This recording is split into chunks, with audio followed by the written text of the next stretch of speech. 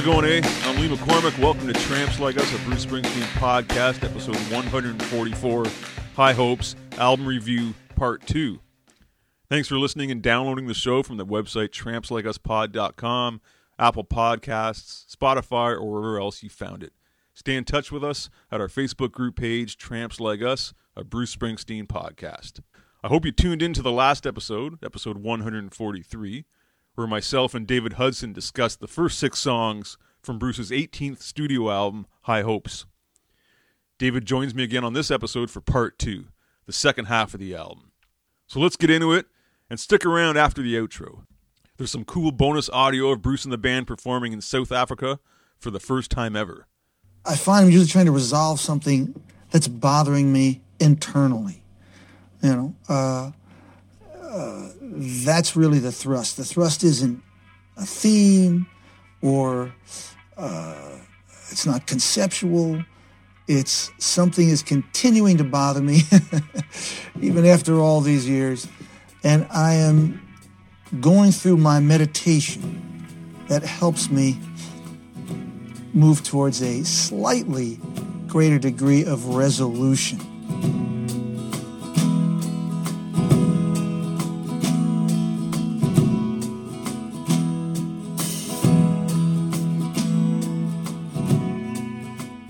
You have to be tolerant of that part of your makeup.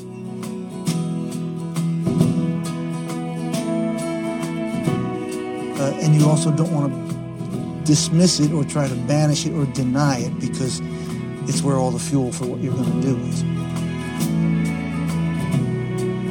is. It's quite non-intellectual and non-verbal. It's just feeling.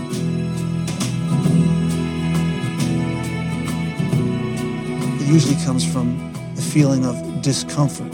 I'm usually in a discussion with that part of myself where I'm very uncomfortable with myself. But that's the real mechanism of writing. We all come up a little short and we go down hard. These days I spend my time skipping through the dark, through the empires of dust. I change the name. I am the hum of invisible game. I was at Brendan O'Brien's home studio. Brendan was fiddling about with some Bruce songs and was eavesdropping in the next room and said, what's that? It was a song, Hunter of Invisible Game. And he played it down for me. I thought, that's an amazing song, like one of my favorite Bruce Springsteen lyrics. Great, that's going to be on the next record. I can't wait to hear it. And then it never came out. So years went by, and I was in Bruce's home studio in New Jersey and casually dropped, whatever happened to that song, Hunter of Invisible Game. There's a kingdom of love waiting to be reclaimed. I am the hunter of invisible game. It's a mind-blowingly great song. I love the lyric. I love the music. It's like, what happens to that? And he just laughed and said, I got 1 million of them, man. I mean, Independence Day was nixed from a record. Sherry Darling was thrown off. Those two were thrown off of Darkness on the Edge of Town. I could fret for several hours over just a few notes at the end of a song, Wasn't really necessary, or maybe it was necessary at the time, but looking back on it, it was part of the obsessive-compulsive thing that most people in my line of work or something else similarly creative have as a part of their personality, You gotta simplify those.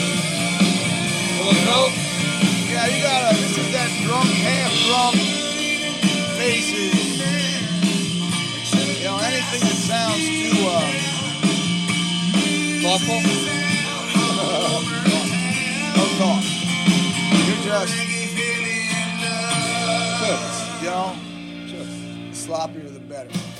I had this group of material, and then Tom's entrance kind of was the glue that turned it into, something we'd release. He came in and his idea was High Hopes, and it sounded pretty good. I was listening to E Street Radio late one night prior to leaving for Australia and text Bruce in the middle of the night saying, what do you think of the song High Hopes for the upcoming tour? It felt to me like that horn section lent itself to a guitar riff.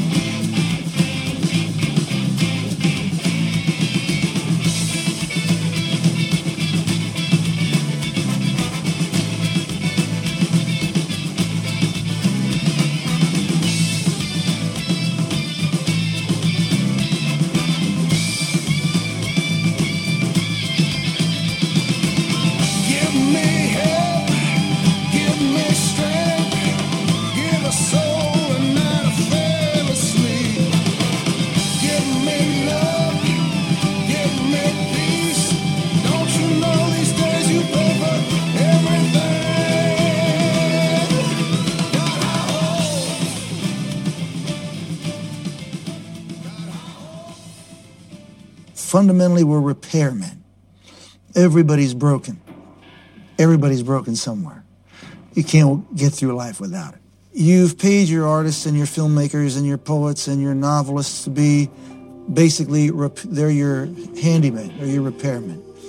And we're willing to go into the garage where all this junk is lying around, and we start to tinker away. And when you contextualize and make small sense of those things, they just start to repair those little pieces of you. I leave Patty in the studio, and she's actually a very good producer. Rather than stand around and coach, I'll leave her there for a few hours with Ron, and when I come back, there's always something interesting on tape. Something that if I'd have been there, I might have squelched. I'm too nervous and impatient.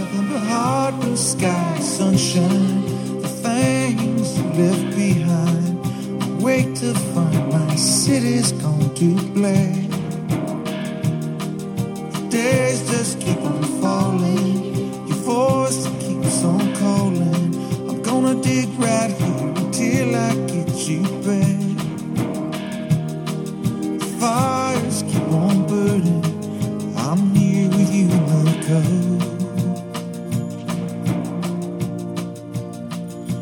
Down the hall.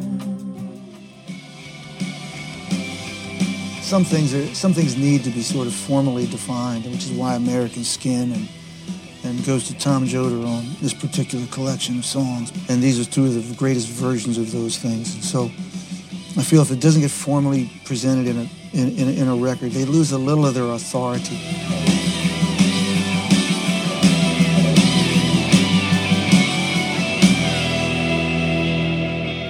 My understanding was when they were doing the studio version of American Skin, that they were having trouble sort of finding the right chemistry of instruments to make it happen in the studio with the same impact that it had live. You had to bring it home in the studio, which is hard to do after you play something live for a long time. Very, very hard to top any E Street Band live recordings of any of those songs. We struggled. That for me was probably the hardest one of all the songs that I worked on. I tend to be very just sort of trust my instincts. The first thing you play is the best thing you play, but with that one, I went back at it a lot. I played a solo that I just wasn't satisfied with. Played a second solo I wasn't satisfied with. Came back the next day, and the solo that you hear on there now is the one that came out then, and it felt like I'm glad I waited. I'm glad I didn't send the earlier version. I played something that was pretty unusual for the E Street Band. It's kind of like wah-wah, sort of chugging industrial wah-wah thing. And Bruce really liked that.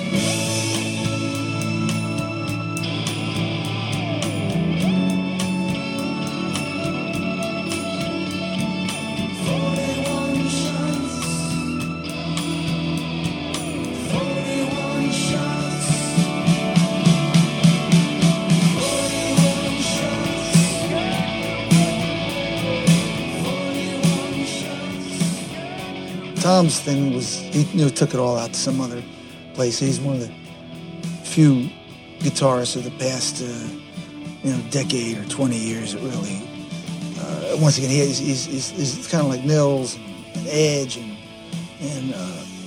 Eddie Van Halen.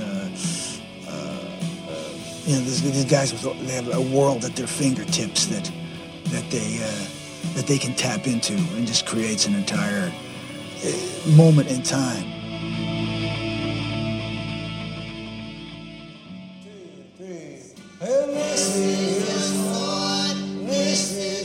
The record is a funny thing, all our records end up being they're blueprints, and so I'll put something like, I don't know where that may go someplace interesting when we start to play it live. My first hope for going out on the road with the new material is that I remember to play the right notes at the right time. 1, 2, 3, 4.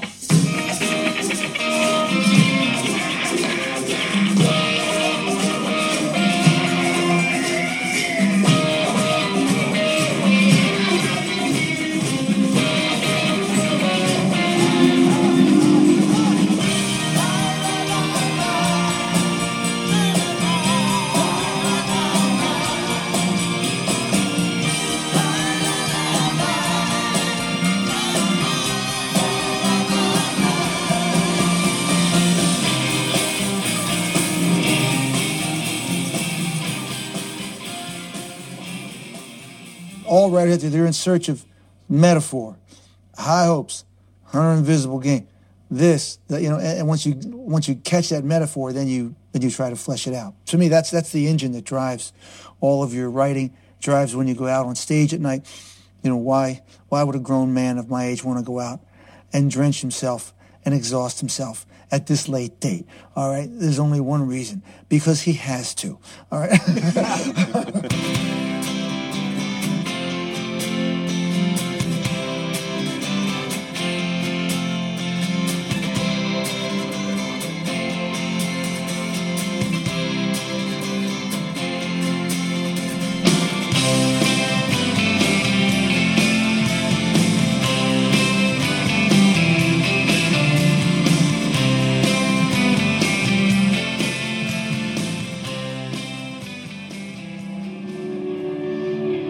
First thing I have to do is I have to thank all the fans, everybody all around the world that came out and saw us. That was it was a very critical moment for the band and a new place the band got to, and I think it being a first tour after Clarence passed away, not having Dan there, it was really transformative for the E Street Band, for me too, and then just the response from our audience was just. I didn't quite know how to describe it. It was incredible. I just wanna see you smile. Yeah, I just wanna see you smile. Yeah, I just wanna see you smile. Come on, dream, baby, dream. Come on and open up your heart. Come on and open up your heart. Come on and open up your heart. So that's the halfway point. So if you had the record set, this is when we move on to record 2. So record 2 is going to kick off with a track written by Bruce Springsteen. Bruce is on vocals, guitar, percussion, organ, and mandolin. Ron Aniello plays the bass and a little guitar on this. We got Roy Bittan on piano, Sam Barfield on violin, Max Weinberg on the drums, and of course we got Steven Van Zandt on the backing vocals. Recorded in studios in Georgia in 2007, 2008. Some overdubs and stuff in 2012, 2013. This is Frankie Fell in Love.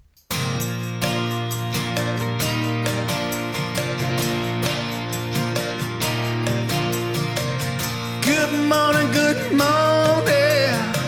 The church mouse is snoring. News is out all over town. Reggae fell in love. Wake up, boys, wake up. You drunken choir boys, shake it up. How Juliet says Romeo's been found.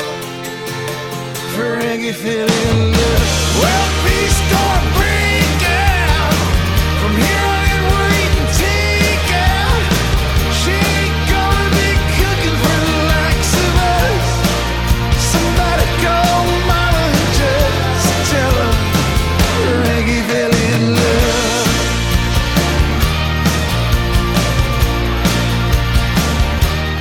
How is this not a mega hit? Blows my mind. It sounds to me like it could have been on the Ties That Bind collection. It has that kind of feel to it, lightheartedness, and it's perfectly written song. It sounds like something little Steven would be all over. This would be like one of the ones, kind of like Restless Nights. He keeps pushing him, to play live. I wish they would play this song a whole lot more. It's just so infectious, and it's kind of a sweet story. You got this person that everybody likes, and they just never have found the right person, and then when they do, everybody's happy for them. And it just it's a feel-good song that comes after Heaven's Wall. It's another sequencing problem here. It's just a sweet, fun pop song that I think should be played more, and Steven pushes for this whenever he can. Yeah. I like it because it's a smaller band, too. Like one of my wishes, which he's never done, shockingly, he's never done this, is record like just a record with a 4-piece band. Right? This is just like bass, drums, guitar, piano, and nothing else. Like I wish he would do like just a rock record like that, But this was from the Magic Sessions in 2007. Lyrics, we got that small-time vibe where everybody knows everybody, and Frankie, I guess, is this girl that the boys are always talking about, like the one they always wanted, and now she's kind of off the market, right? Things are changing. She found the secret that that 1 + 1 = 3, right? The intangible equation and the resolution of that, right? It all becomes possible. And you better watch out because it may happen to you at some point, right? Good vocals by Bruce, like Steve Van Zandt sounds fantastic harmonizing with him, right? I love the good groove by Max there. We got Ron and Yellow on bass, no Gary Talent. I wish it was Gary just for the coolness factor, But yeah, good song, man. And those vocals with Steve Van Zandt, very prominent. And it's like Mick and Keith singing together, right? I just love that vocal friction, the way their two voices bounce off each other. Good stuff. So is this the version that they put on here? Is that the version that Brendan O'Brien produced, or did they re-record it? It's both, right? So I guess bed tracks were probably done during the Magic sessions with Brendan O'Brien, and then I guess Ron and Yellow put some bass on it and some other fuckery. So are you a fan of Brendan O'Brien's work? In general, I think his stuff with Bruce is hit and miss sometimes. It's better than Ron and Yellow. Some stuff I love by Brendan with Bruce, some stuff I don't, right? It still had its issues, and sometimes it got too shiny, too much of a polish on it, but in general, I do like Brendan O'Brien. And you're a fan too, right? Because of his... Yeah, I love his stuff with Pearl Jam. Yeah. He's a Pearl Jam guy, Black Crowes too, he did, right? You said. Yeah, he engineered their first 2 Crows albums, but he's pretty much been Pearl Jam's exclusive producer for a while. I don't think he did this last album, but I'm generally a big fan of his sound.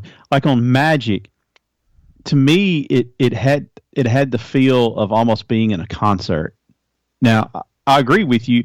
It was polished, but it had that feel like, hey, I'm kind of in the room with them. And it was largely recorded in studio live, wasn't it? I believe so, yeah. Well, the reason I ask you about him is in reading some of these commentaries, I see that there's kind of ongoing criticism of him at times with what he did with some of Bruce's albums. So you're a person that would know more than me about it, so I was just going to see what your thoughts on it were. Yeah, he may be stuck with Brendan maybe too long. Like, what did Brendan do? Maybe 3 or 4 records with Springsteen? I don't know. It seems like Bruce gets into these vibes with these guys, and he just works with them for 3 or 4 records, the way he's working with Ron and Yellow now. But in hindsight, after getting 3 or 4 records from Ron and Yellow, I wish he would go back to Brendan O'Brien. It makes those records sound better to my ears anyway.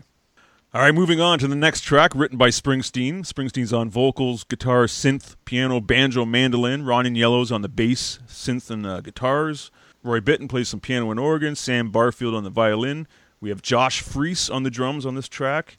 We got this Cillian Vallely plays the how do you say that word? Uillean pipes and the high and low whistles. They're like bagpipes, I think, on this. Uillean pipes. And we have Patty, Susie, and Steve Van Zandt on backing vocals. This is Your Sword. Our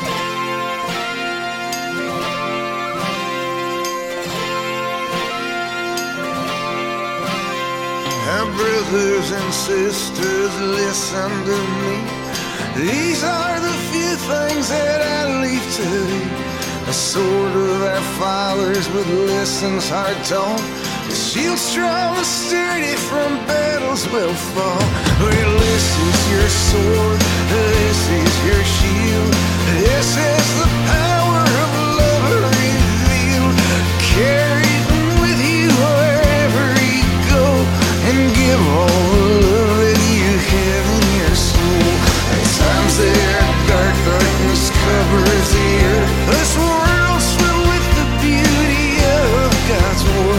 Hold tight to your promise, stay righteous, stay strong, for the days of miracles will come along. Now this is your sword, this is your shield. This is the power of love revealed. Carry it with you wherever you go, and give all the love that you have in your soul. The song was from the Wrecking Ball era, 2012, possibly from some of that gospel stuff he was working on. I think Springsteen has like a gospel record that he was working on that is put on the shelf, right? There's some religious imagery in this song talking about Sacred Heart, beauty of God's work, and that kind of thing. It's got that Irish Celtic folk vibe. You hear the whistles and the Irish bagpipes there that I mentioned. The lyrics are kind of cool. It's like a father or a parent bestowing the sword and the shield to his children, right? Giving them the tools to move through life on their own. You know, stuff to conquer their own battles, stuff to get through the darkness. I feel like you read my notes. That happens. I put on here think alike, right? Immediately, I think that it sounds like a leftover from the Wrecking Ball sessions. And like you said, it does have that Celtic vibe to it.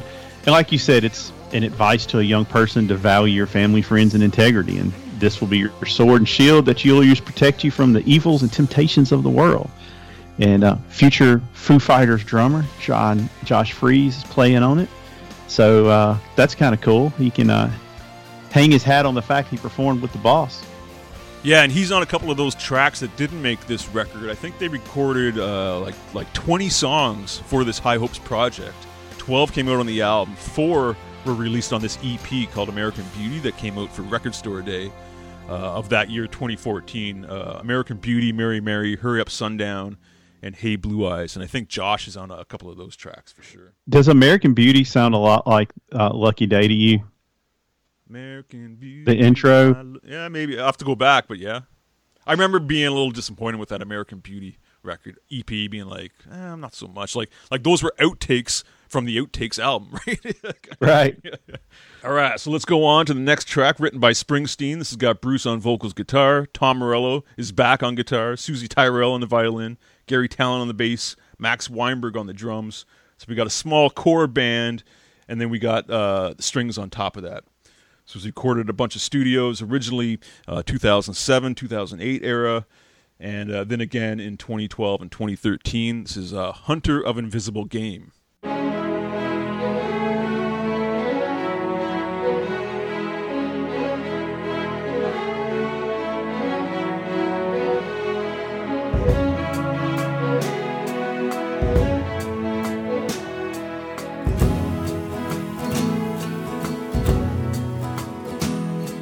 I hauled myself up out of ditch, built me an ark, go for wood and pitch, sat down by the roadside and waited on the rain.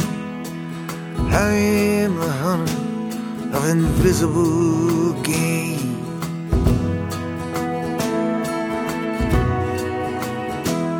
Well, I woke last night to the heavy clicking and clack, and a scarecrow on fire along the railroad tracks. There were empty cities and burning plains. I am the hunter of invisible game.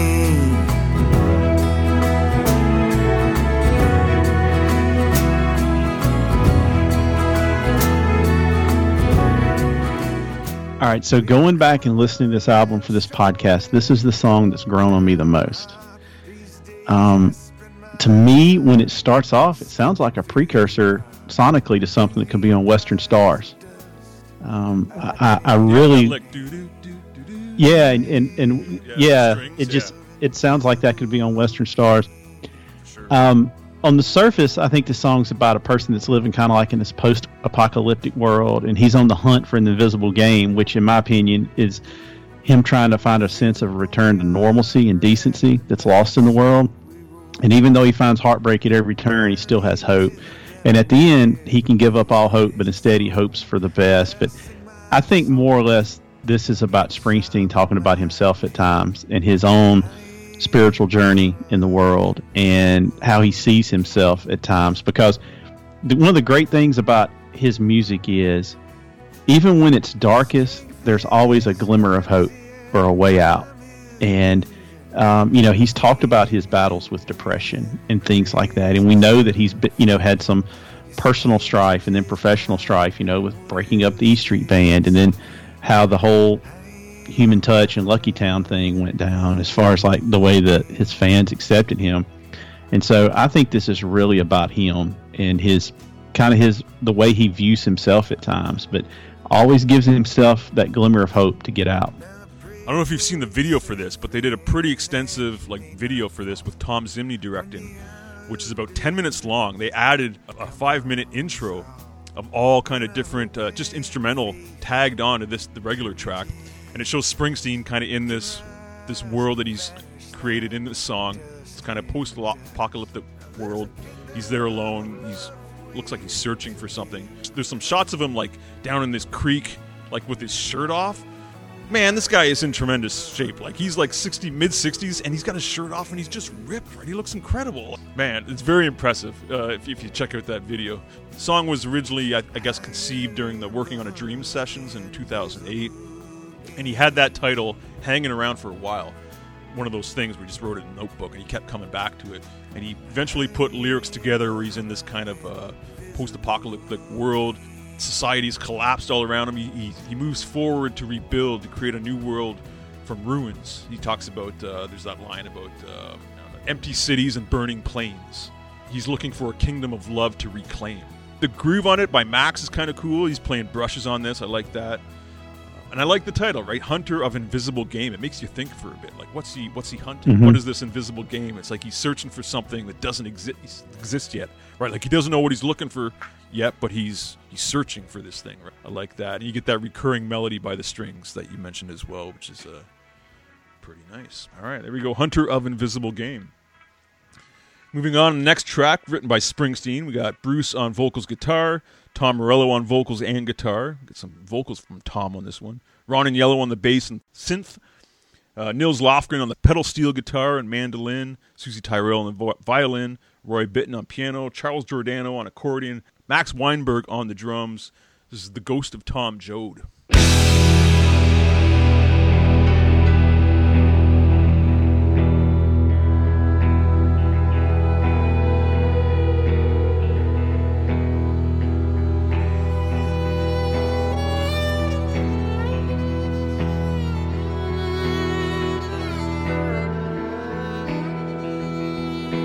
Been walking along the railroad tracks, gone someplace there's no going back. Highway patrol choppers coming up over a ridge. Hot soup on a campfire under the bridge. Shelter line stretching around the corner. Welcome to the new world order. Family sleeping in the cars in the Southwest. No home, no job, no peace, no rest. Well, the highway's alive tonight, but nobody's kidding nobody about where it goes. I'm sitting down here in the campfire line, searching for the ghost of Tom Joad.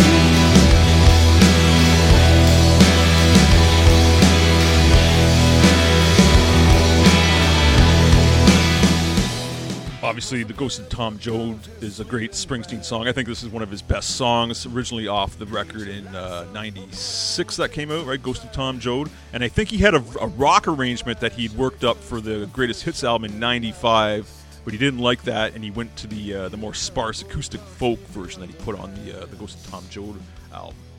And I guess the Tom Morello connection is that Rage Against the Machine covered this in 97.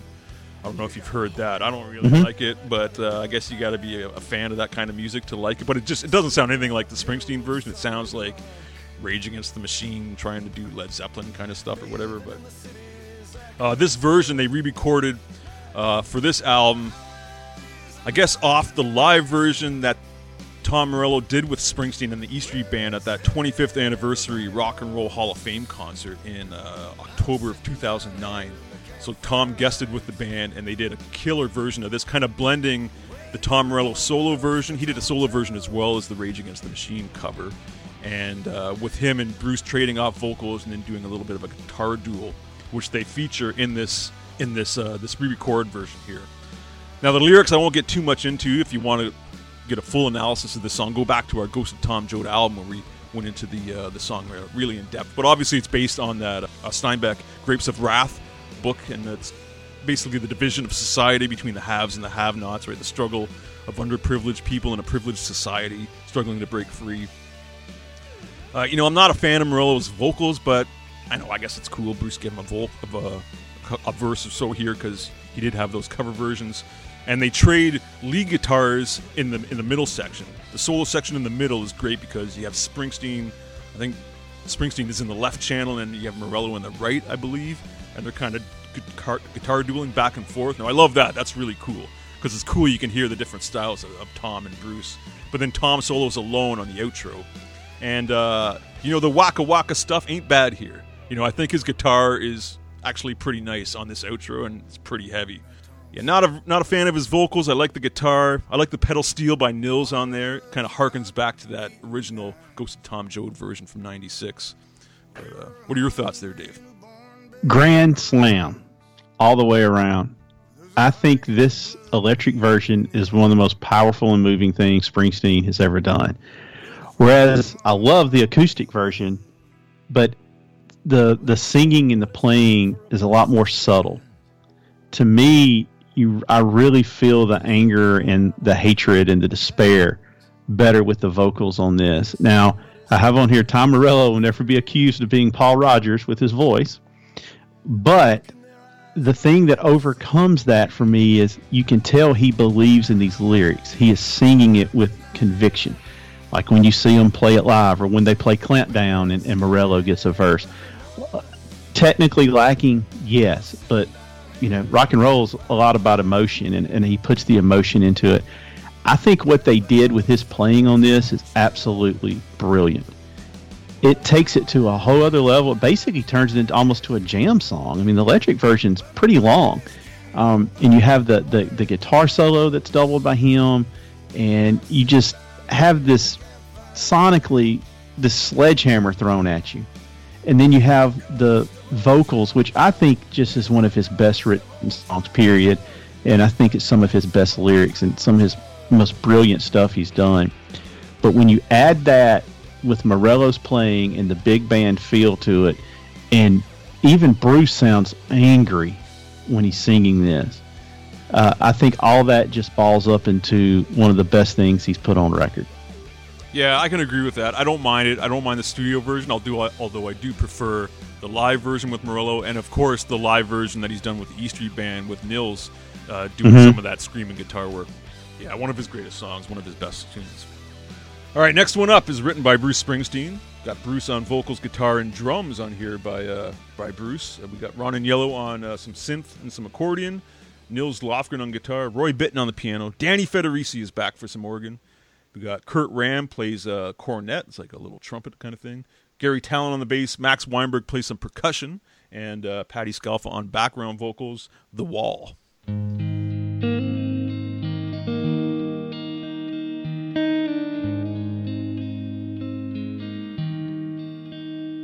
Cigarettes and a bottle of beer. This poem that I wrote for you. This black stone and these hot tears are all I got left now of you. I remember you in the Marine uniform laughing at your ship-out party. I read Robert McNamara, says he's sorry. Your high boots and striped t-shirt, Billy, you looked so bad. Yeah, you and your rock and roll band, you were the best thing this shit town ever had. Now the men who put you here eat with their families in rich dining halls. An apology and forgiveness got no place here at all. Hit the wall. Another just exercise in songwriting by the master here.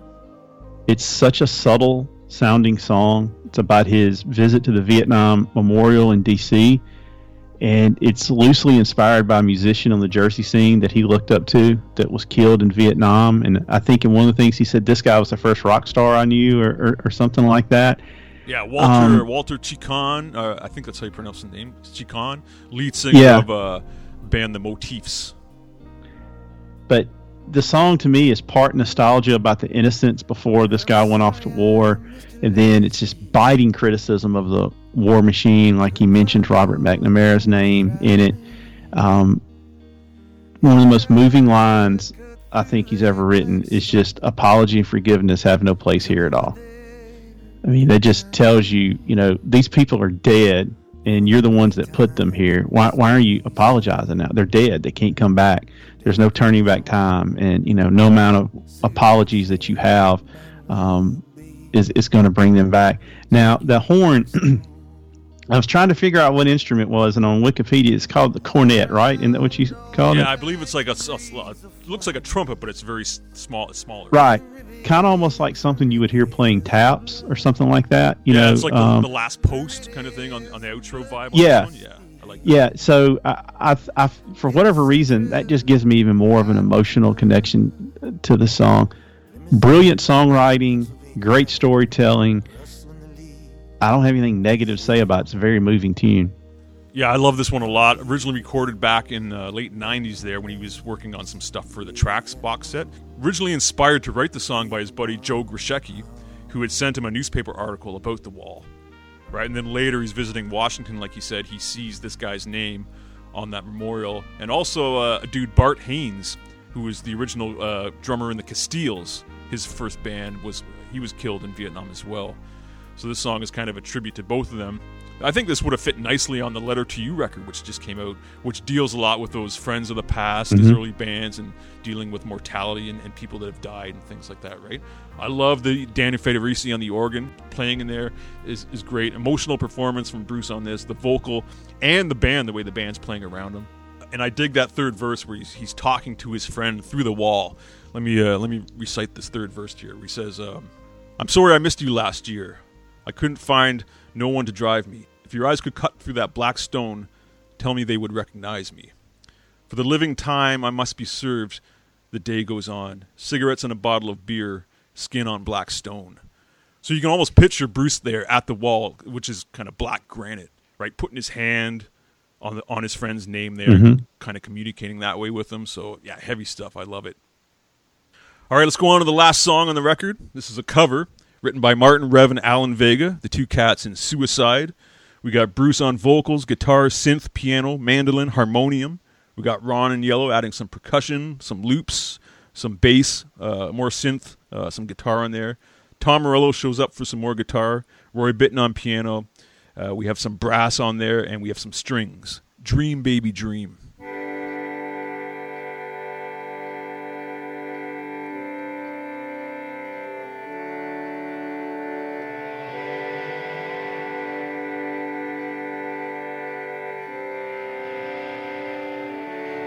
Dream, baby, dream.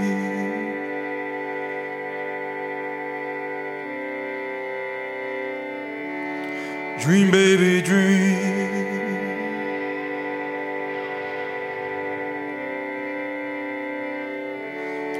Dream, baby, dream. Come on and dream, baby, dream. Come on and dream, baby, dream.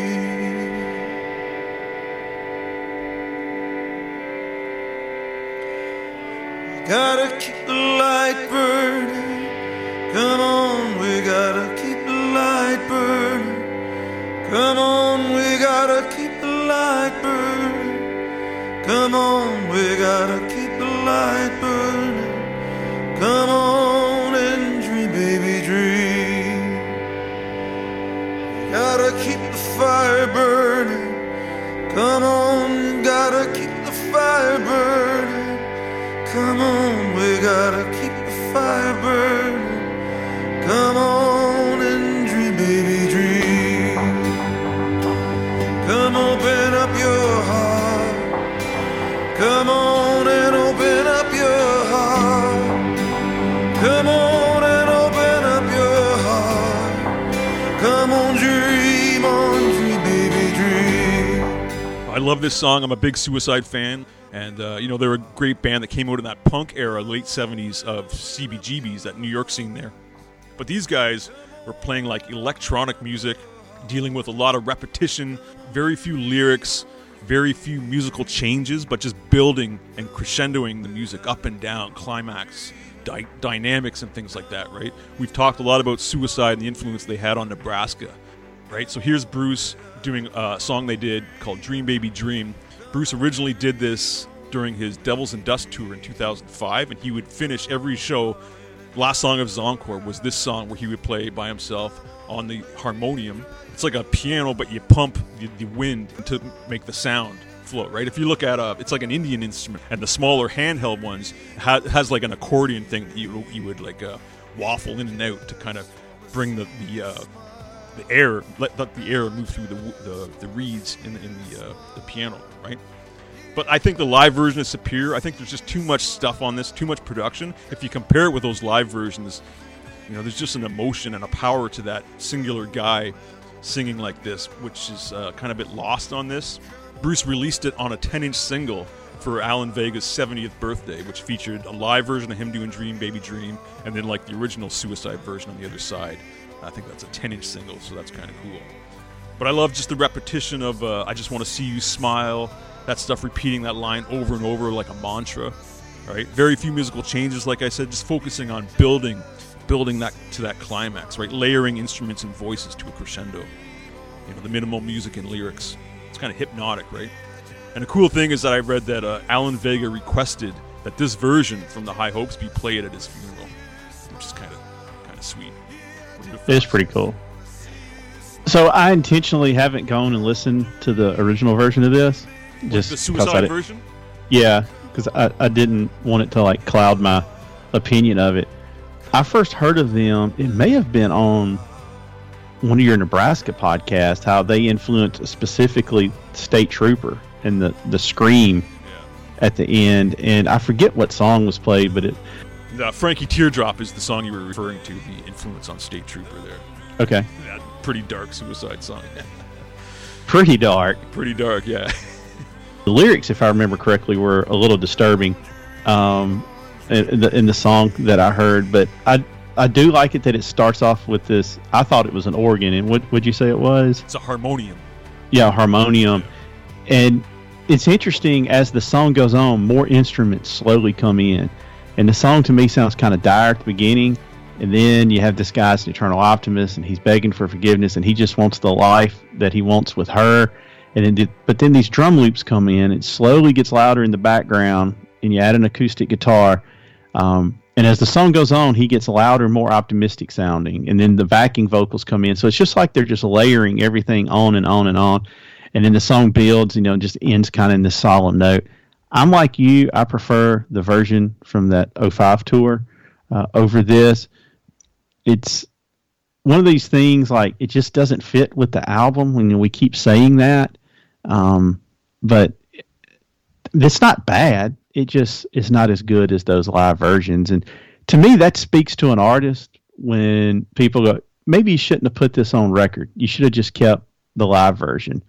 Because as great as he is in the studio, and this band is in the studio, I mean, possibly top 2 or 3 band, especially backing band of all time, they still can't replicate what they do live in the studio. And so obviously this is just him playing on it, but I think he should have just kept that, maybe thrown it in as a bonus track, a live version, as paying tribute to the band Suicide. But I think they got in here and got a little drunk with some of the production and the stuff they were adding on to it. I agree with that. The thought it's interesting. It's interesting, though. You got this guy that recorded in Nebraska, which as minimalist of an album as you're ever going to find, unless you find just an album of people singing a cappella. But then he gets in these situations where I think sometimes he overthinks it and overthinks the production. And all of his songs, in essence, stripped down, are probably great. But then he gets in the studio sometimes, and like we were saying earlier with what was the song? Like American Skin, it loses some of it. And it kind of be like, I feel like if we ever heard a studio version of Seeds, it's not going to hold up to all these live versions we've heard, But anyway, it's hard to re-record something that's been released, right? Like if it was a live song that's never been out on an album, and now he's going to record it, I can deal with that. But if he's put the live version out and people have had a decade to listen to it, you can never redo it. Like lots of bands try to re-record their stuff, never works. Even if they better it, the original is what it is, right? When you've already planted that seed in their mind, is what it's supposed to sound like. So there we go. There's the album. There's the 12 songs for High Hopes. Let's pick our favorite and our least favorite. Now, I'll go first on that. My favorite, between two songs, Down in the Hole and The Wall, are the two songs that really stood out to me after doing this kind of analysis on the record. I'm going to flip a coin and say The Wall today is the one I'm going to pick as my favorite off this record. What about you? Favorite on the album? All right, so I'm going to cheat. Favorite song appearing for the first time on a Springsteen album, Frankie Fell in Love. Favorite song not appearing for the first time goes to Tom Joad. All right. For least favorite, there's a few. There's a few more contenders for least favorite here, but I'm going to throw a dart. Yeah. I'm going to go with the title track, High Hopes with Tom Morello. Just the way it starts with that wacky Tom Morello guitar, like, ugh. So, and the fact that an original version is available, which is far superior, I got to take the title track as my least favorite on the album. I'm going to have to go with Heaven's Wall. All right. The song just did nothing for me. Didn't raise your hand to Heaven's Wall, eh? I didn't raise my hand. Raise my hand. Yeah. All right, well, there we go. Closing thoughts on the album. What can I say? It's a little disjointed. It was put together in many studios while Bruce was on tour using stuff that was previously recorded with different producers, and he's using different musicians on things. The songs are great, but the production and the musician choices and the arrangement stuff I have a hard time with. I'm dealing with that with this new Rolling Stones album that just came out. I love the Rolling Stones. They're like one of my favorite bands. But there's some production choices on that album and some musician choices which I don't understand. And the songs are great, and I just hear in my head how they could be so much better. And they've elected to have special guests and stuff like that. It's just really disappointing. And I get a little bit of that on this Springsteen album. Even though the songs are really great, the production and the inclusion of Tom Morello ruins it for me. I hope he's gotten a lot of the bad songs out of the way for when Tracks 2 comes out, because this could make you a little nervous about Tracks 2, but like you said, he does, from the Rising on, there's not a lot of stuff left on the floor, it seems like. This potentially could have been a really good album, but I'm like you, the production is overthought in a lot of places. There's just you can't even come close to having a theme for this record. And odd that he would put out an album with this many covers on it. And three covers, right, including the title track as a cover. Or three covers, three. But then, man, he comes roaring back with his next studio album. So maybe he just needed some time to clear his head and empty the vaults a little bit, so to speak. All right, David. Well, thank you so much. It was great to get your opinion. I really value and respect your thoughts on this stuff as a new fan and as a fan of rock and roll. Got anything to plug? I know you have that great Black Crowes podcast, State of Amorica. Yeah. I was disappointed, man. I was about to see the Black Crowes, the early September opening for Aerosmith, but they got postponed till I think they're still up in the air when the dates are going to be, but I was looking forward to seeing those guys again. I kind of think that may not happen. Aerosmith is snake bit, man. They are just they're as snake bit as any band I've ever seen the last 10 or 15 years. Well, dude, the tickets I bought, I think, were the 5th show of the tour. So I'm like, oh yeah, they can definitely get through 5 shows, but they think they got to 3 or 4 and they had to pull the plug, man. Well, yeah, I have State of Amorica. It's a Black Crowes podcast. If you like the Black Crowes, give us a listen. We've got some fun stuff going on there. We got a Patreon that's been a lot of fun to do. We have some non-Crow stuff on there. We're about to have Charlie Starr from Blackberry Smoke on for the second time. And if you like the Crows, give us a listen. I think you'll like it. Check out more from David on that State of Amorica podcast. I highly recommend it. And thank you again, David, for joining us. That was a great episode. Thanks, man. Always fun. Been walking along the railroad tracks. Going someplace there's no going back. Highway patrol choppers coming up over the ridge. Hot soup on a campfire under the bridge. Shelter line stretching around the corner. Welcome to the new world order. Families sleeping in their cars in the Southwest. No home, no job, no peace, no rest. Well, the highway is alive tonight, but nobody's kidding nobody about where it goes. I'm sitting down here in the campfire light, searching for the ghost of Tom Jones.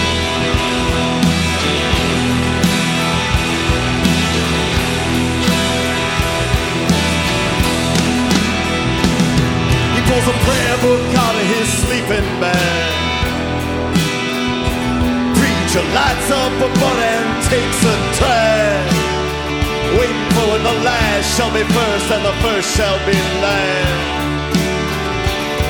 In a cardboard box beneath the underpass, you got a one-way ticket to the promised land. You got a hole in your belly and a gun in your hand, sleeping on a pillow of solid rock, bathing in the city's aqueduct. Well, the highway's alive tonight. Where it's headed, everybody knows. I'm sitting down here in the campfire light, waiting on the ghost of Tom Jones.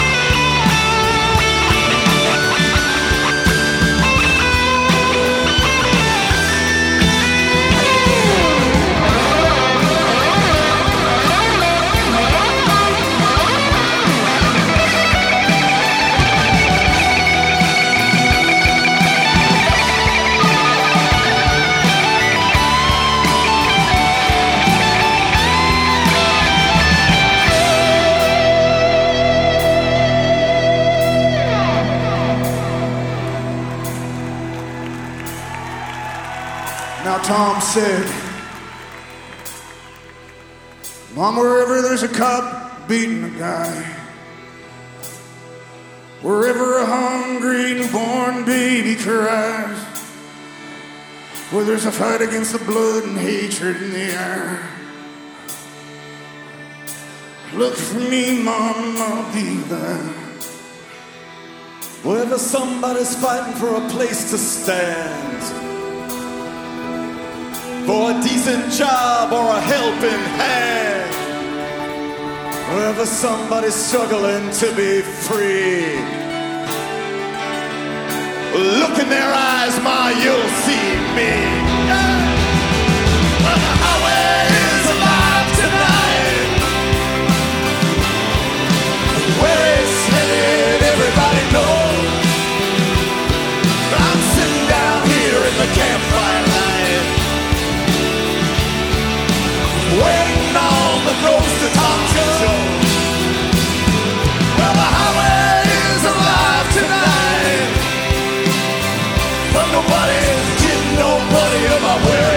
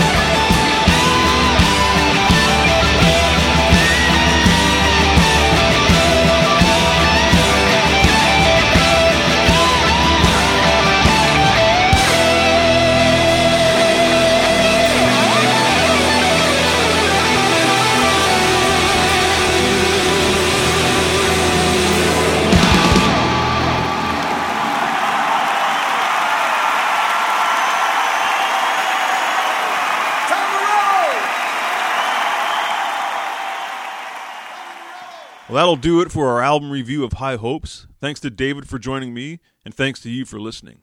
We'll talk with you next time. So, that's the show, folks. Thanks for listening. You can find us on our website at trampslikeUsPod.com, communicate with us on Facebook at our Tramps Like Us podcast group page. Tramps Like Us podcast is a non-profit audio fanzine created by fans for fans and is available for free. We are not affiliated with Bruce Springsteen or Columbia Sony Records. If you've heard any music you like, please find it and purchase it from brucespringsteen.net, Amazon, your local record store, or wherever music is sold. As always, gratitude and respect to Bruce Springsteen and all past and current members of the heart-stopping, pants-dropping, hard-rocking, booty-shaking, earthquaking, love-making, Viagra-taking, history-making, testifying, death-defying, legendary E Street Band.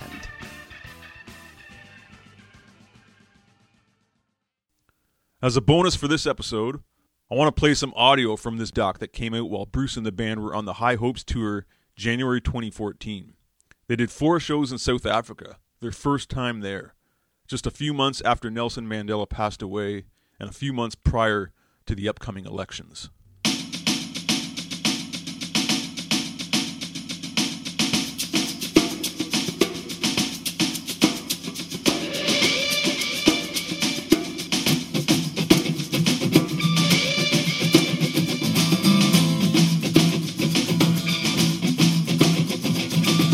Monday morning runs, Sunday night screaming, slow me down before the new year dies. Well, it won't take much to kill a loving smile, and every mother with a baby crying in her arms, singing, give me help, give me strength, give the soul a night of fell asleep, give me love, give me peace. Don't you know these days you pay for everything? Got high hopes. I got high hopes. My name is Vuyo. I grew up in the township in the Eastern Cape. 16, 17, I fell in love with Bruce, and I haven't stopped since. I always hoped that one day, and I always say maybe I will have to save to go to the States. You know, in most of his videos, some of them, they show people standing on the lines, on the queues, and going on stage and filled up. And I always picture myself being part of that. But and then Cape Times, I have the paper at home. It's in my drawer. The first time they said it's coming, I cut the paper. I have it, and the Cape Times front page. The boss coming into town. I have the paper. So I had to keep the paper just to make sure that they were not lying.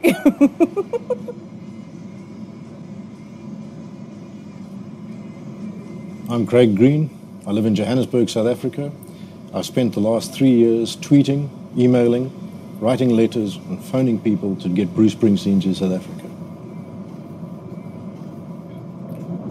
We've just left Johannesburg 3 hours ago. We're on our way to Cape Town to see Bruce Springsteen. His first time in South Africa after years of begging and dreaming that he'd be here.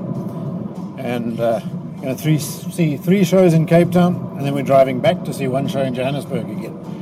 And that'll be a 3,600 kilometer or 2,000 mile return trip. And it's worth every minute of it. Every single minute.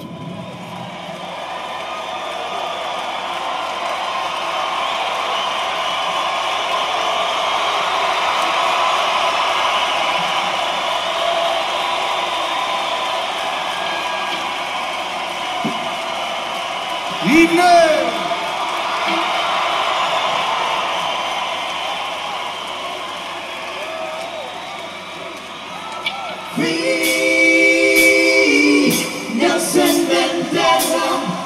Good evening, South Africa! Hello, Cape Town!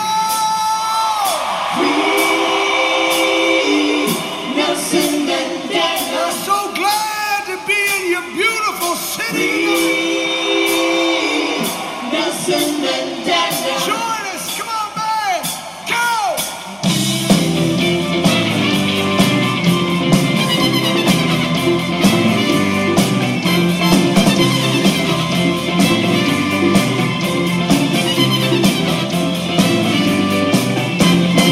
27 years in captivity. Shoes too small to fit his feet. His body abused, but his mind still free. You so blind that you cannot see. I said, free. Nelson Mandela, that was, he's no longer with us, but he still lives in our hearts here in South Africa. To some people, but he still lives within me. I stand still when I hear Nelson Mandela's speeches, like he's right there, and that's what I feel with Bruce. For many years, 40 years, maybe more, South Africa was subject to apartheid. And in South Africa, you never knew really what was going on unless you tried hard enough to find out. And maybe that was a lot of people's mistakes, that we didn't try.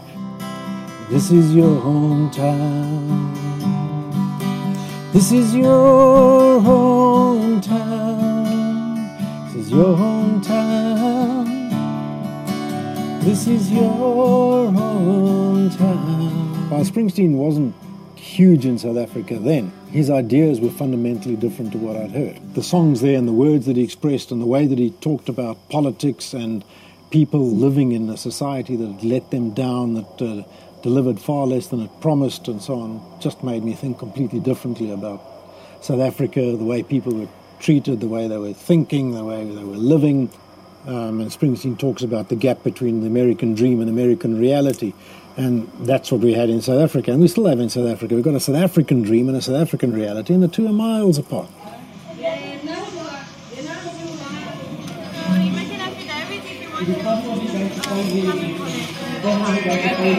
Thank you so much. Wow. I'm now used to the music. I would say yes, I like it, yeah. Even though I'm a house music fan. But I say we're going to send you a notification by post, and then you must come and collect your ID, your license card, around the corner, counter number 12.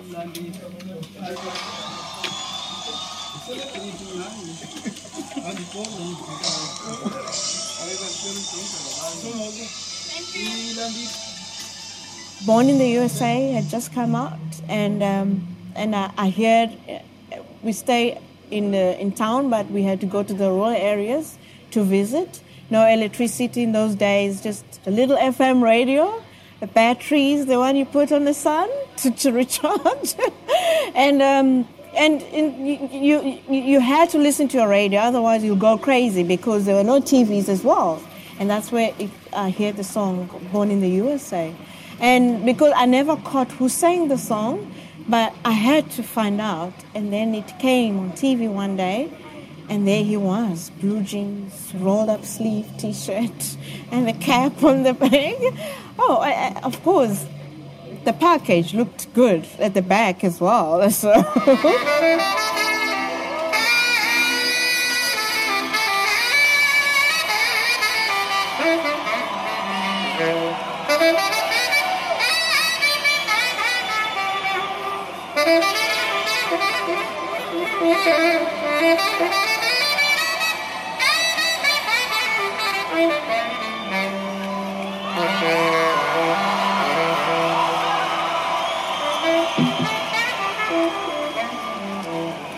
Hey, Dee got really hurt.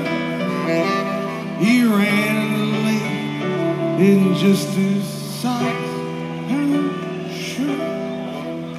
Me and Crazy Janie were making love in a dark, singing happy birthday song. And he said, hey, old brother, oh, you think it's time that we go? We closed our eyes and said goodbye.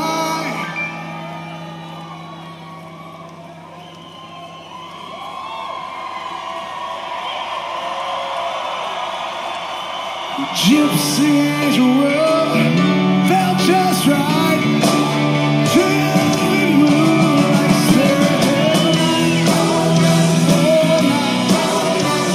Baby, I'm wanting to. So, Alexandra, are you ready for a test? No, I mean you as a person. Are you comfortable? Are you confident? Yeah. Okay. Yeah, my English never went to a private school. I've literally followed my mom around in the rural areas.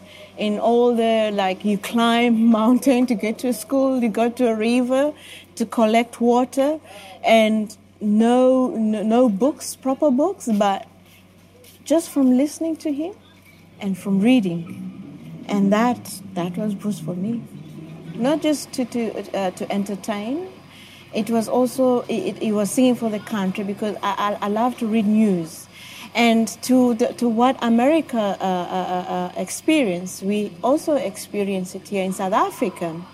So it related quite a lot, but at the same time, it had a flavor of love in between in there. Not just fighting for the people, but he was falling in love with any lady, and I was falling in love with him. And I don't know, I was just mesmerized by him. But to what he also stood for, and everything, politics, peace, but also with love. And that's also what I believe in.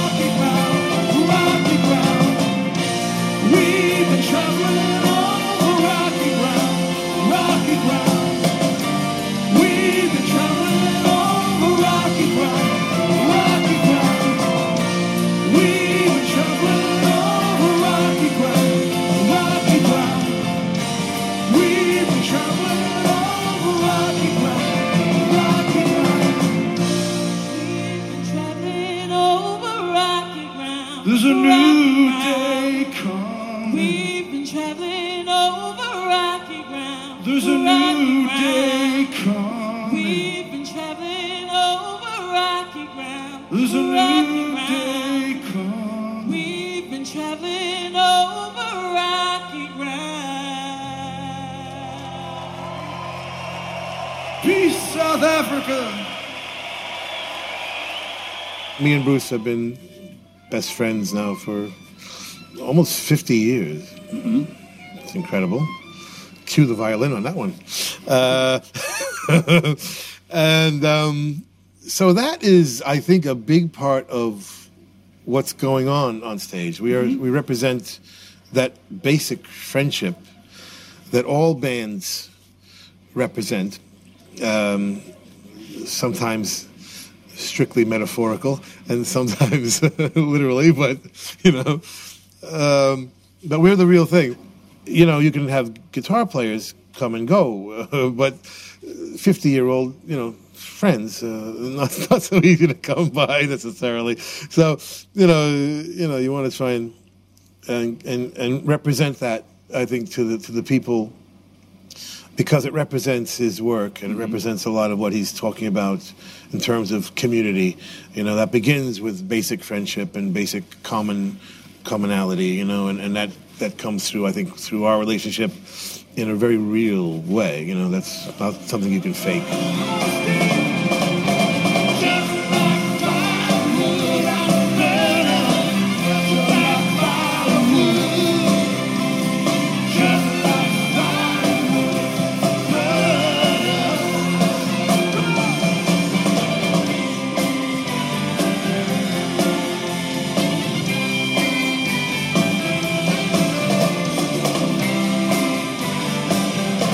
Some of the other fellas, they've been playing in the E Street Band for 40 years. I've been playing in the E Street Band for about 48 hours. So I'm a bit of a disadvantage. But the good news is, like, I'm familiar with, I've heard and enjoyed pretty much all 250 of those songs. So I know when the bridge comes, I know when the chorus comes, unless Bruce changes it on a given night. It's not all of the subtleties of the chord changes, that's what takes the work. And so there's a lot of watching YouTube and a lot of going,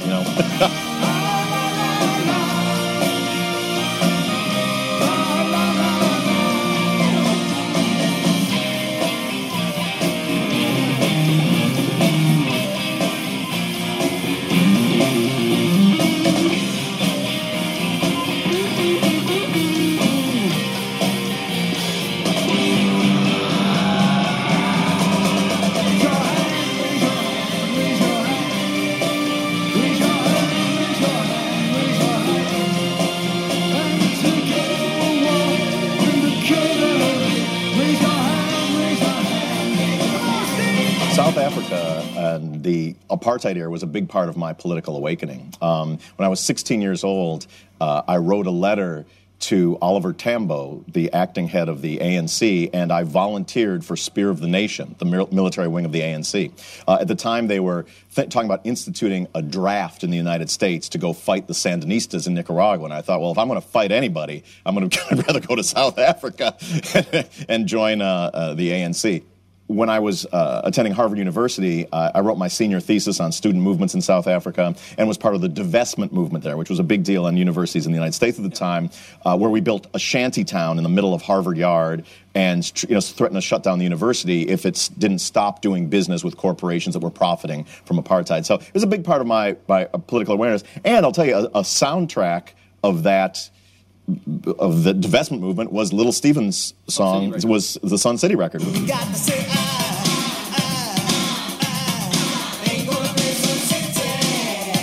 Not just a revolutionary song politically, but a revolutionary song culturally, and bringing together such a diverse body of, it made the We Are the World and Do They Know It's Christmas records, which were fine events, but those didn't include Run DMC and Joey Ramone and Miles Davis. I started off just wanting to get 5 or 6 people, different genres, one artist from each genre, and they would come in and we would have them do the whole song, or express themselves any way they wanted to, and then I would figure it out later, and that's how it became a real album in the end, because Miles Davis came in, and I needed him for 15 seconds in the intro, and he played for 4 minutes. I'm like, well, I'm not going to leave that on the floor now, am I? You see, I think it was brilliant the way that this whole thing unfolded, because there are very few groups in society that can make a moral argument with the strength that artists can do that.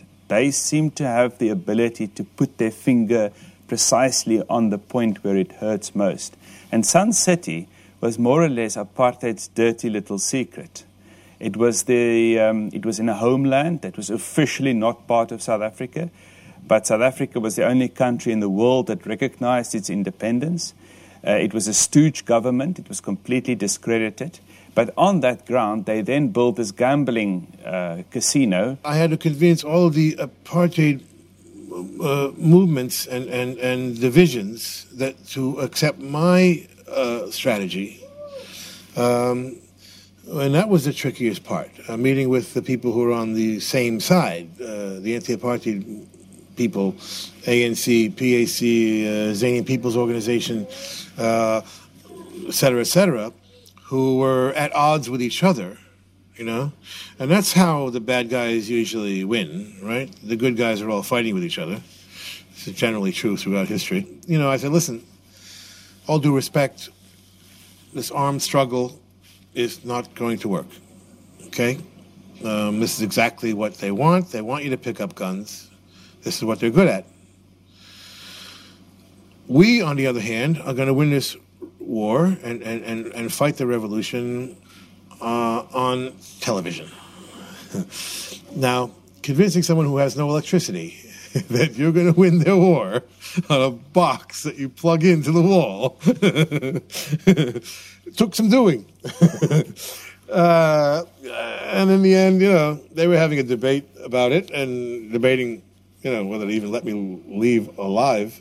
I was different in those days. I didn't care about anything.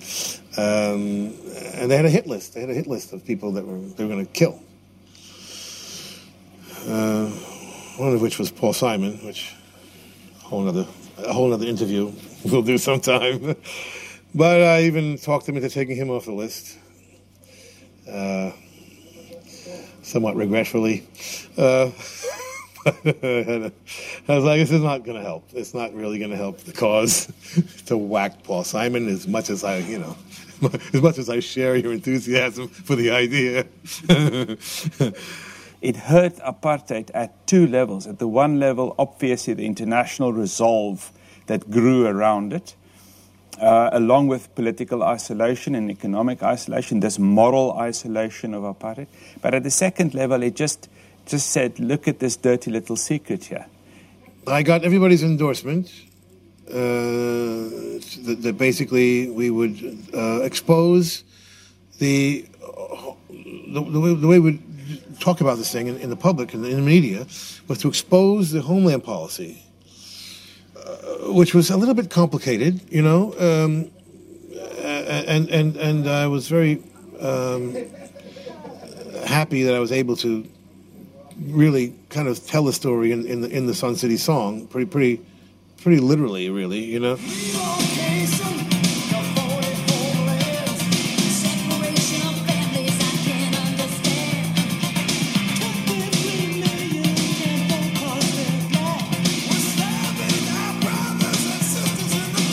Sun City is not in an independent country, and it's a very bad thing for artists to go down there.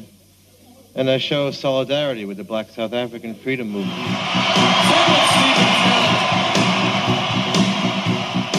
We'll no longer do business with those who do business with the terrorist government of South Africa. We will no longer vote for politicians who refuse to enforce the economic boycott of the terrorist government of South Africa. Most of all, let's see your hands. We the people demand the unconditional release of Nelson Mandela. What really made the artist's contribution so poignant was the fact that it was a moral argument, and the fact that they could put their finger precisely where it hurt, to say this can no longer be in any way morally defensible. We shut them down completely, and I even fought to get the artists who had played off of that boycott list, off of the United Nations boycott list, blacklist, whatever. My position was, let's keep our eye on the ball, let's not have artist against artist. Of course, Paul Simon would be the exception to the rule, who's constantly wanting as much attention as he can get, to be as controversial as he could be, so he could sell more records. And even him, I got taken off the list, in spite of my my own feelings. And I actually like him, and I, of course, respect him as one of the great artists of all time. But to this day, he still won't admit he was wrong. I mean, really. What are we going to do to prove, Paulie, that we were right, you were wrong? No, He's like, art transcends politics. I'm like, no, it doesn't. Okay? Art is politics. And here's a great example of it right here. Lost a great friend and a great hero last night, Pete Seeger.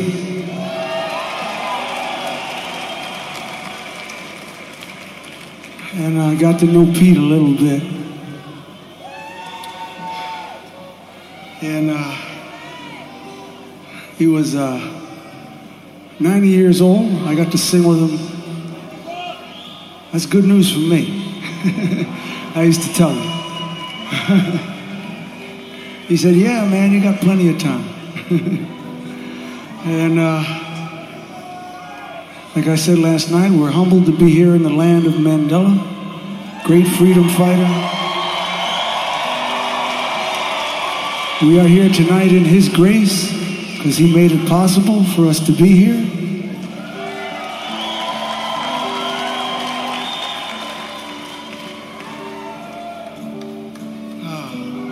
And Pete, back home, was a very courageous freedom fighter also.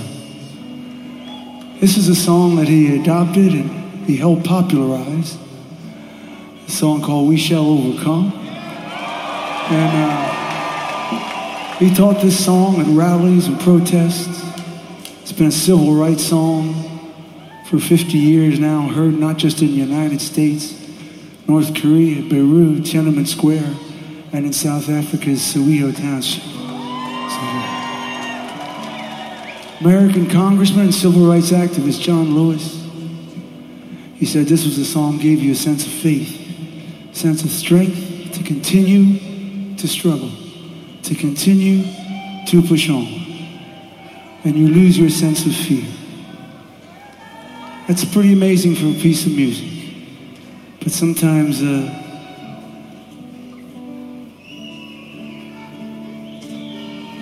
John Lewis said, once you heard this song, you took it to heart, you were prepared to march into hell's fire. So we're going to sing this for Pete and for Mandela,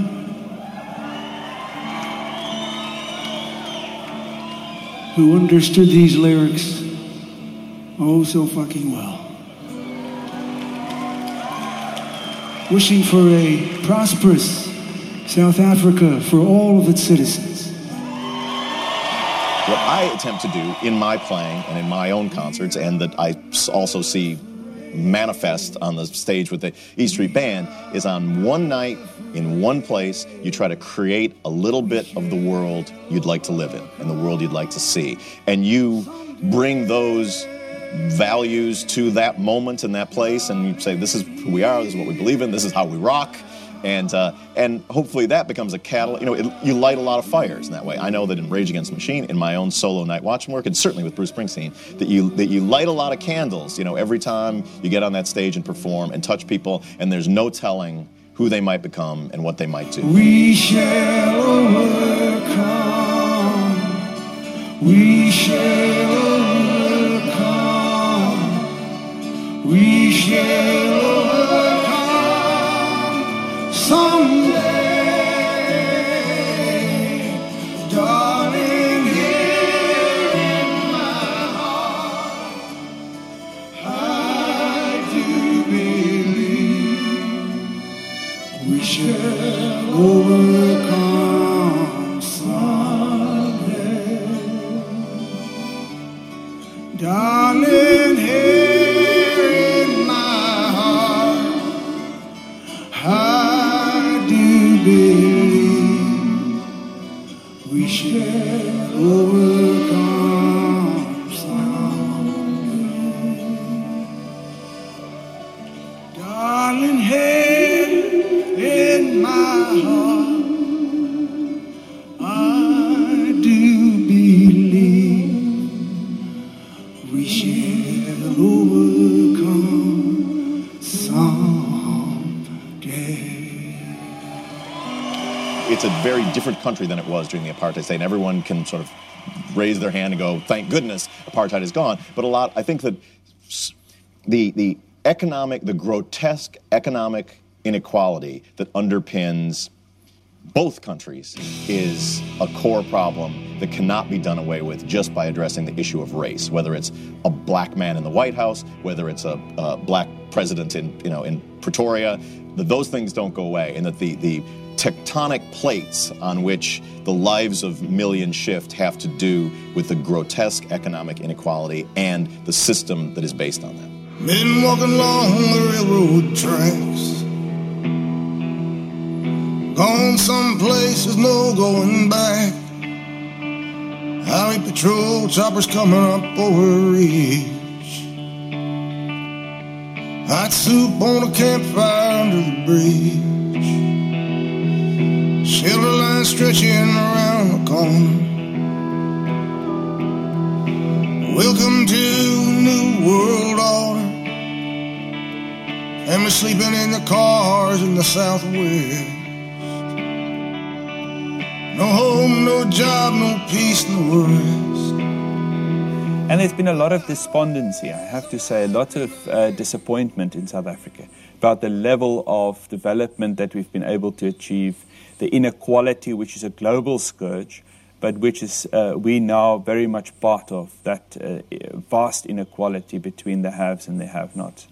And so it's easy to lose momentum. It's easy to lose your trust in the process. I think somebody like a Bruce Springsteen just coming to remind us, look how far you've come. Look what you have achieved. And if you've done all this, then it's quite possible that you could take the next step and complete the second chapter of reconciliation. You know, I mean, I still saw the shanty town coming from the airport, and, you know, you think, okay, it's been 20 years. You know, you'd hope that something like that would be, you know, fixed. But it's going to take 100 years, you know, who knows how long to fix what's been 300 years in the making or whatever, you know, I don't know where you want to start counting. But so it's going to take a while before it's fixed, but it's a wonderful opportunity for us to come back here and see a free South Africa, you know, which is not something necessarily you thought you'd see in your lifetime, you know. I never thought I'd see Mandela walk out of jail. I never thought I'd see a black president of the United States, you know, for that matter. So, you know, it gives you a little bit of hope.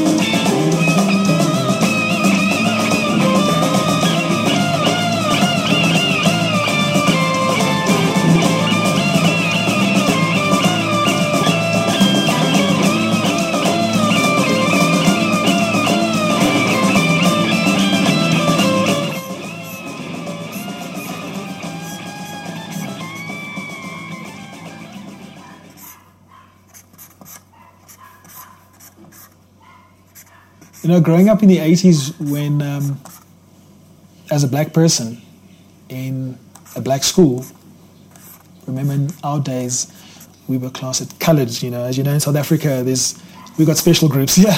We got black people, we got coloured people, Indian and so forth. It was unheard of. I mean, I had friends in school, most of my friends in school didn't even have white friends. They never spoke to white people at the same level, because a white person was my dad's boss. And here I was listening to white music. It was a different type of music. Yes, it was regarded as white music at the time. Ironically, he uses so many black people now in his band. In fact, he had black guys playing in the early 70s when he started off.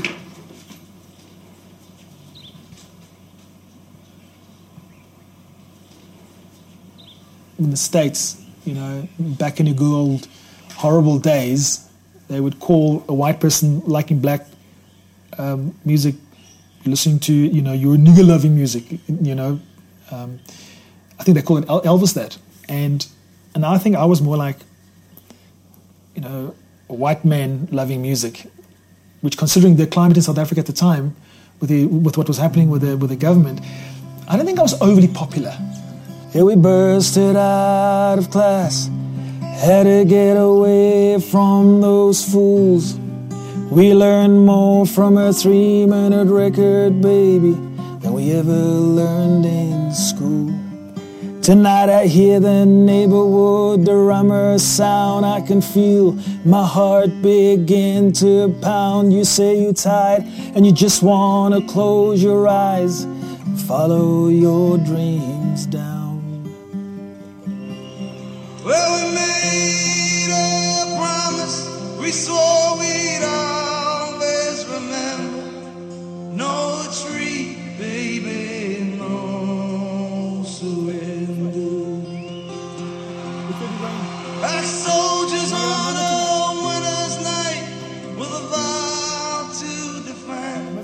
with you. No retreat, Ready for the number? baby, no surrender. It's a dream come true. It's like him saying, I'm here. He's my hero. He's my musical hero. He turned me into a lover of rock and roll. I mean, just this whole idea of him commanding. He's not playing. You don't go to and listen to a Springsteen concert. That's not what you go and do there. You go and take part in the concert. And he's here. I got to go to the stadium today because I want to get my armband. I want to get my number. You know, my friend down in Cape Town, Craig, he got his number the night before, and I was very jealous when my friend got number 33. That means you are number 33 to walk into the stadium. Wait. Craig's number 7, isn't it? Where's Craig? There's Craig, yeah. Oh, you're all relatives, are you? No, well, we're relatives, but Okay. Craig, well, we're other Springsteen fans. So, Okay, so number 12. you first put the number on, then I'll put my name down there. Okay, is that nice? That's beautiful, number 12. What I like about Bruce Springsteen is that in his songs, it's emotion, and it's about family, and it's about people, and it's about hardship, and it's about the good life, and it's everything. You can feel it, you know, and you can see the man on the building, building, and the person in the street chopping away, and what is hacking away? What do you call it when they do the trenching, do the trenches? You can see that when you listen to him, and you know it's Working just. on a highway, laying down the blacktop, working on a highway. You got to roll your sleeves up? Mine is up already. Right, there you go. And you got, you see, Oh, yeah. okay, that's a boogaloo.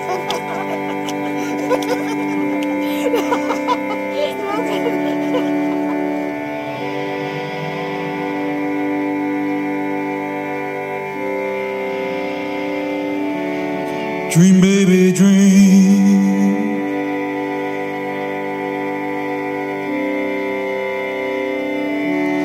Dream, baby, dream.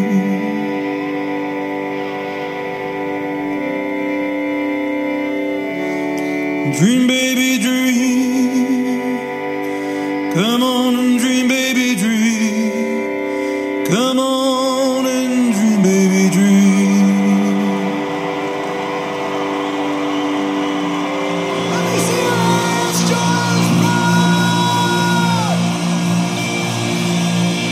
Come on this train.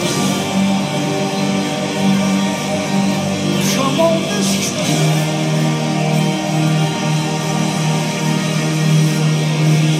People get ready. There's a train coming. Don't be no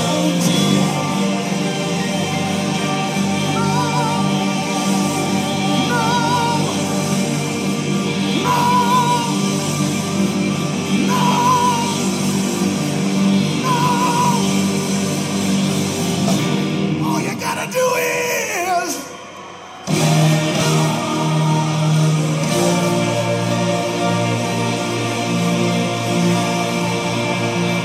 are you ready?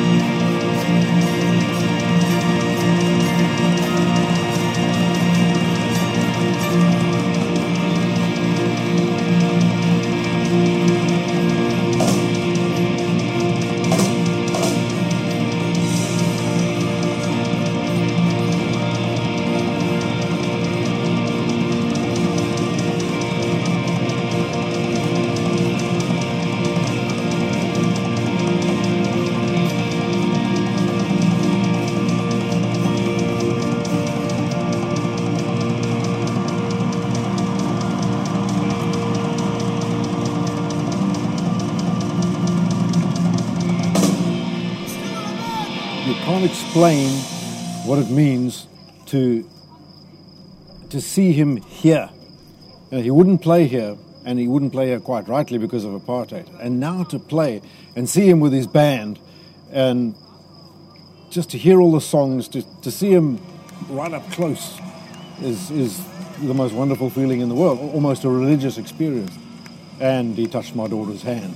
She was so excited she burst into tears because Springsteen touched her hand. And this is the family, my brothers, my children, all loved Bruce Springsteen. So when the children were small, he played Bruce Springsteen, but they could never see Bruce Springsteen. And I remember sitting at home watching DVDs because I'd never been to a concert, and I couldn't get to a concert, and hoping that my children wouldn't see me crying because I wanted to see Bruce Springsteen. And he came to South Africa, and he was here, and he played for us.